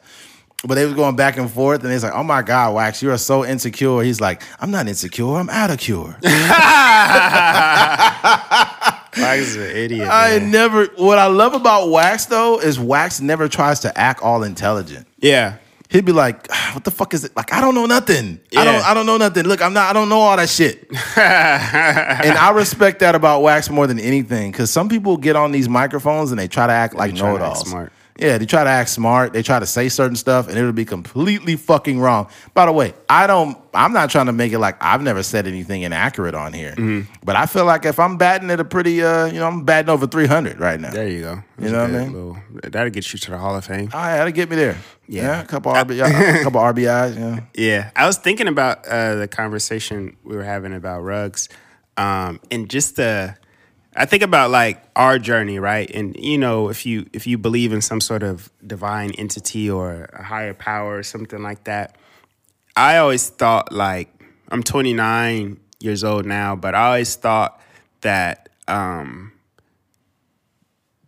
your success is given to you when you can handle it for the most part. So, you're saying when you were 21 years old, you were drunk driving and stuff like that. And there was a situation I had when I was maybe like 18, 19 years old, where me and a couple of my friends were driving to LA, and I didn't even know these people. I was just going up with my other friend, but we hopped in the car with these guys. They were drinking and smoking weed while we were going to LA. And I was super uncomfortable in the car ride. But also, you 18, 19 years old, you don't want to be the like uncool person that's like, right. Yeah, yo, like, let me get out of the car. Obviously now in my current state, I wouldn't do that. But you just think about like the kind of stupidity that, you carry with you at that young age. But I just feel like sometimes, like, especially for me, I just feel extremely blessed that the time in which I'm reaching like the successes that I desired for so long in my life, I don't have a mushy brain no more. Like, that's right. I can clearly make decisions. Yes. I'm not out here just doing stupid. I'm not going to be signing a 360 deal. I'm not going to be signing a stupid contract to where people own my likeness and all this kind of stuff. Like, I'm clear headed. I've seen all the people make the mistakes before me, and You know what's funny too? What I love about being present. I would say in your 30s when you've taken the time to not only to better yourself, but like mentally, and the fog has completely cleared, and you can make very conscious decisions. What's hilarious is when people think they could get over on you. Mm-hmm. Like when they say little subtle things to try to lead you into making a bad decision, and you be like, "Oh yeah, no, I'm not doing that." Mm-hmm. And then they're just like, and then they present this whole new thing to you because they try to get over on you. Mm-hmm. It's like, nah, motherfucker, you're not about to get over on me. Yeah, man. Maybe when I was 19 or 20, but at 36-year-old Eddie, bro, you better off just coming at me correct from day one. Mm-hmm. Otherwise, ain't nothing gonna happen here, buddy. I mean, like I don't want to keep repeating it, but I'm just so blessed because I see, and there was an article that came out in Rolling Stone about Summer Walker's contract, and it was like some industry execs and lawyers and stuff that had looked over her contract and said she had one of the worst contracts that they had seen in a long time, like just unfair splits, not owning her masters and stuff like that. Oh my God! And she signed that in like 2018, so that's not even that long ago. So recent. Yeah, so I just say that to say, like, man, like, I feel so fortunate to see all these different things and be able to just navigate through the nonsense. Do you know the extent of it? Like how many projects does she have to make? I don't know if it had a number. It might have been like 4 or 5, if I remember correctly. She said they said she was getting like 15 cents on every dollar earned. Oh my The issue the interesting part is the guy that runs the label's name is Justice. He's frequently on Joe Budden's podcast. Wow. Rory and Mal actually had a conversation with this guy about Summer Walker's album. Rory and Mal, like, I think they were talking like in some sort of capacity, like referencing, you know, how the album sounds and stuff like that. Mm-hmm. And then only to have the same guy. This article come out basically saying she's in this terrible deal. They said she got like $110,000 advance, which is like nothing. You know, not nothing. It's if you get that small advance, you're gonna want a bigger split of the pie, right? Mm-hmm. So you're saying like I'm not gonna take much on the front end, but if my royalties or my split is much bigger, then that'd be cool. Mm-hmm. But normally, like, you know, some guys getting like $1, $2, $3 million advances, but she got 110, and then she got a terrible split on the back end. Oh too. My God! So. And to think like, you know, her first album went platinum and stuff, so she definitely recouped that money, but it's that back end is weak. You know what's funny too is you know how that dude's a piece of shit because they made sure that they fucked her at every angle. Mm-hmm. And, you know, the fucked up thing about the music business is it's very, very predatory. Mm-hmm. But it's like it's crazy how the person who creates the art benefits from it. Over. Not even just screwed over. Where in the world does it make sense that the artist benefits from it less than the label? The label's getting the chunk of something they never created. That's everywhere, though, right? Yeah. Like, when I was making hamburgers, making McDonald's a lot of money, yeah, I was getting $9.50 an hour. And I think that's the reason why back then you had sex with your coworker because you just is. What happened? I'm just playing. No, we talked about that already. Yeah. But I think that's probably why, man. You know, unfortunately, when you don't get any type of no kind of compensation, then something has to happen. Yeah. How old was you there? Like 20? When I was there, like 20, 23, 22, 23. Yeah, man. Somewhere in there, yeah. Yeah. That's a trip. Yeah, man, it sucks. It ain't right. It doesn't make any logical sense for someone to get more money than me that they didn't have anything to do with the creation of the content. Mm-hmm. That's hilarious. Mm-hmm. That is hilarious. But it's like, yo, that's kind of why, like, as far as podcasting is concerned, I'm so blessed that other people are making money. They're signing deals and we don't know where we have an idea. Like, Call Her Daddy got $60 million. Yeah, $60 million. I forgot her name. Forgot her name. Anyway, it's Sophia and then it's the other girl. Sophia is the one that got kicked off. Yeah, you got Rory and Ma. They got what, 10? Like 10 million. 10 million. I know. We don't know the numbers for like the Black Effect people. Yeah, I don't know. Those kept under wraps, but there's people on the Black Effect that are not much like getting much more like listens and views than we are, mm-hmm. and they getting that advertisement money. Yeah, I know. So yeah, it's right around the corner. Some people do I'm not gonna say who, but some people do a bad job of doing ad reads on their podcast. Like, yo, check this out. Yo, get better help. You know what I'm saying? Like, if you get better help, if you get this, you can do that. Worst you know what I'm saying? You already know. It's $1 million worth of Oh, my God. Wallow is the fucking worst ad reader I've ever seen. Look, man, listen, man. Look, man. Listen, I'm talking about if you can't make it to the fourth quarter, I'm talking about no stroke game. I'm talking about sucking sex. I'm talking about terrible in bed. I'm talking about get you some of these pills. I'm talking about. I be like, dog. Roman swipes, man. It's called Roman swipes. Look, man. Listen. I did a lot of years in the penitentiary, but like now that I got out, I'm getting that punani. So I got to get to Roman swipes. You know what I'm saying? Like, listen, man. Listen. You like, God damn. I'm talking about even if you jacking off and you don't want to bust that fast. I'm talking about put the Roman swipes down there. Take care of yourself, and you can jack off a little bit longer. I'm talking about taking care of yourself. I'm talking about sensual. I'm talking about sexual. I don't care what you're selling. I ain't buying it, bro. I don't care if you're selling water. I don't want it, man. New Amsterdam vodka. Oh my God, that's the worst one. I gotta flash forward to that. It's so terrible. A proud sponsor of this podcast. New Amsterdam vodka. Only distilled 15 times. filtered 30 times. With that cool, crisp finish. A lot of times when Tootie at the house, you make an Amsterdam mule. Shout out to the new Amsterdam queen. Yeah.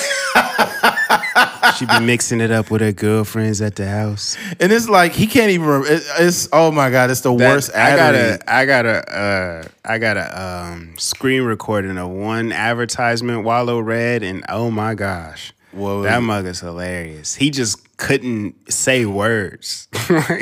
It was certain words that he just couldn't pronounce. And you know, sometimes when you mess up, you say he's reading something like, maybe the sentence is, he literally ran through the door. Mm-hmm. He was like, he literally ran through the door, and he just kept going. Like, he didn't stop and correct himself or nothing. I think you sent that shit to me. Yeah, I was listening. I was fucking dying. It's probably the funniest thing that I've seen in a minute. Illiteracy will never stop being funny. That is always funny to me. Wallow is a guy we picked on. No, he's not going to know where we at, one. And second, he going to screw up so many words in that book. Yeah, you know, honestly, like, I'm sure they're getting paid for that shit for sure. But preferably, I'd rather have sponsors on here that I use. Yeah. Like, and because it makes it more real. Mm-hmm. Let's say there's a meal prep company, and I've eaten your meals and they're good. I say, hey, look, man, since before we even had them as a sponsor, I've been eating their meals since 2017. Yeah. You know, I reached out to them and they said, hey, we're good. Let's do it. We'd love to be a sponsor because they make great food. Yeah. And then I'll just do a regular ad read. I could even give real life accounts because it's very natural and very organic and it's very truthful instead of being like, I think Brilliant Idiots, they have like an ad. I think it's called My Blue. It's like a vape. Mm-hmm. Yeah. Yeah. I wouldn't want to do that. Yeah. Yeah, exactly. Boost Mobile. I wouldn't want to do Boost because I used to work at a call center back in the day that was Boost Mobile, and the service is fucking horrible at Boost. And they're like, Boost Mobile, only for $50 a month, get this. Nigga, I would never want to promote Boost Mobile. Yeah. That's the worst fucking service ever, man. I was telling you, too, like, how we did, like, the Shasta commercial and stuff like that. It would be dope if we just had, like, it's because they read them every single time. It kind of gets, every single time it gets mundane. But if we have, like, repeat thing, or maybe they give us ad dollars over the course of, like, 3 months or something. Yeah. Like, we put some of that budget towards shooting, like, a commercial. And then during the podcast, we could break to, like, the Shasta commercial. To, you know what I mean? So it just kind of switches it up, not being the same formula to where we just reading the little articles or whatever. Yeah, but the funny thing about Shasta is it would be dumb for them to remotely invest in any podcast, like at all, because Shasta sells itself. Yeah. Like, they don't need any help selling Shasta. Yeah, I don't think they need any. They don't advertise or anything. They don't advertise. They just show up to the party. Yeah. But they also know that they're going to be a couple of shelves below the actual name brand stuff, or on the other side of the name brand. But they don't need any help, Keith. They have names like Dr. Thunder. They don't need us. Yeah, exactly. You know, Dr. Thunder doing good out here, bro. Yeah. I wonder how much that company is worth. Bro, I'm probably billions. I say billions. I say billions, dog. Maybe, man. You know how many people are diabetics right now because of Shasta? Drinking them Shastas. I'm surprised Shasta hasn't been on a commercial. Did you drink Shasta soda from 1990 to 2000? You might be eligible for legal compensation. Did you lose a foot by drinking Dr. Thunder? Are you on your deathbed from drinking Dr. Thunder? You may be eligible for legal compensation. Press 1 to get through our lawyers. That's crazy. That'll be nuts. They'll be like, did you take the COVID vaccine and drink a Shasta at the same time? You may be eligible. No, it'd be like, did you have a reaction? You may be eligible for legal compensation. And it's always that same. There's a lawyer. I forgot his name. It's a Mexican guy. I think it's something Pena. He picks up people's cases sometimes pro bono if they're like large profile cases. Oh, he gonna eat on the end at the end. Yeah, he gonna eat on the end of that. He's like, sometimes they be taking like 30-40%. Yeah. Oh my goodness. They'd be like, oh, somebody was being racist? Give me a call. Is somebody being racist towards you for no reason? Call the law offices of David Pena. Have you ever been called the N-word or nigger? Call me. You actually say it on a commercial? Wow. Oh man. Are you still being called nigger? Press 1.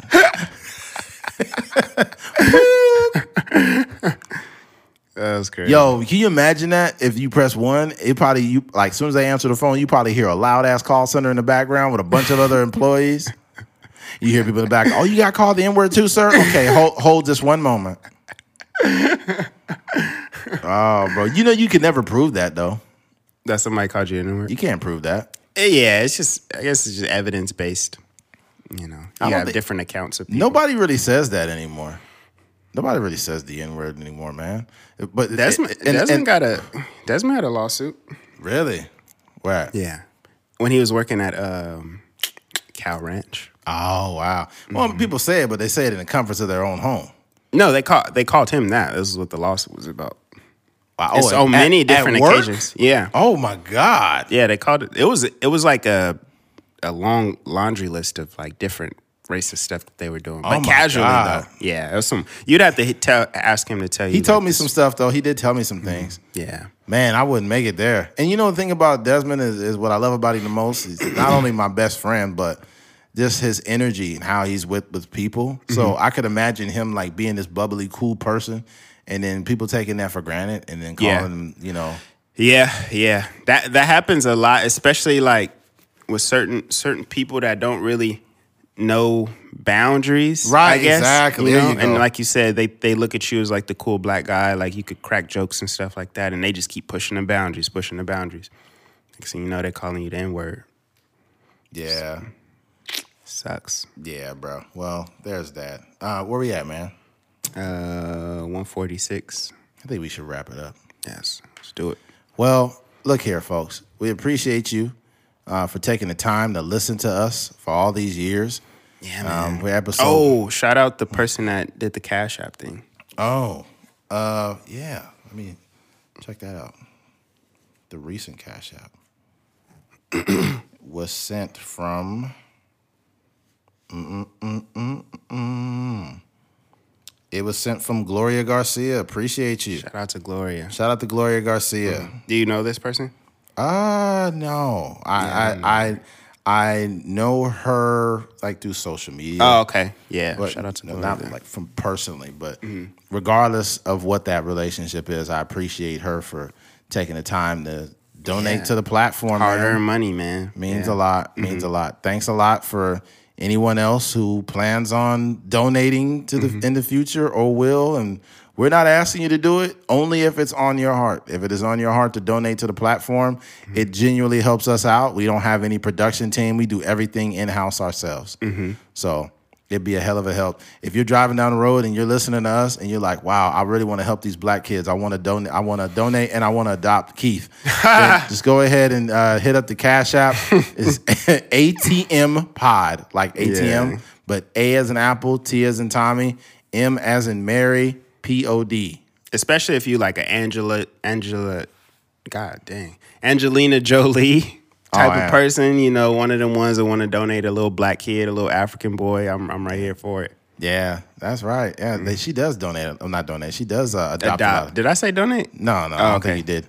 Yeah, I just think our brains are just starting to. It's almost about that time, man. Yes, sir. Yes, sir. Yeah. So if you do see me or Keith out there and you would like to adopt, please go ahead and go to ATM Pod. Number right here. Yeah, the number across the screen.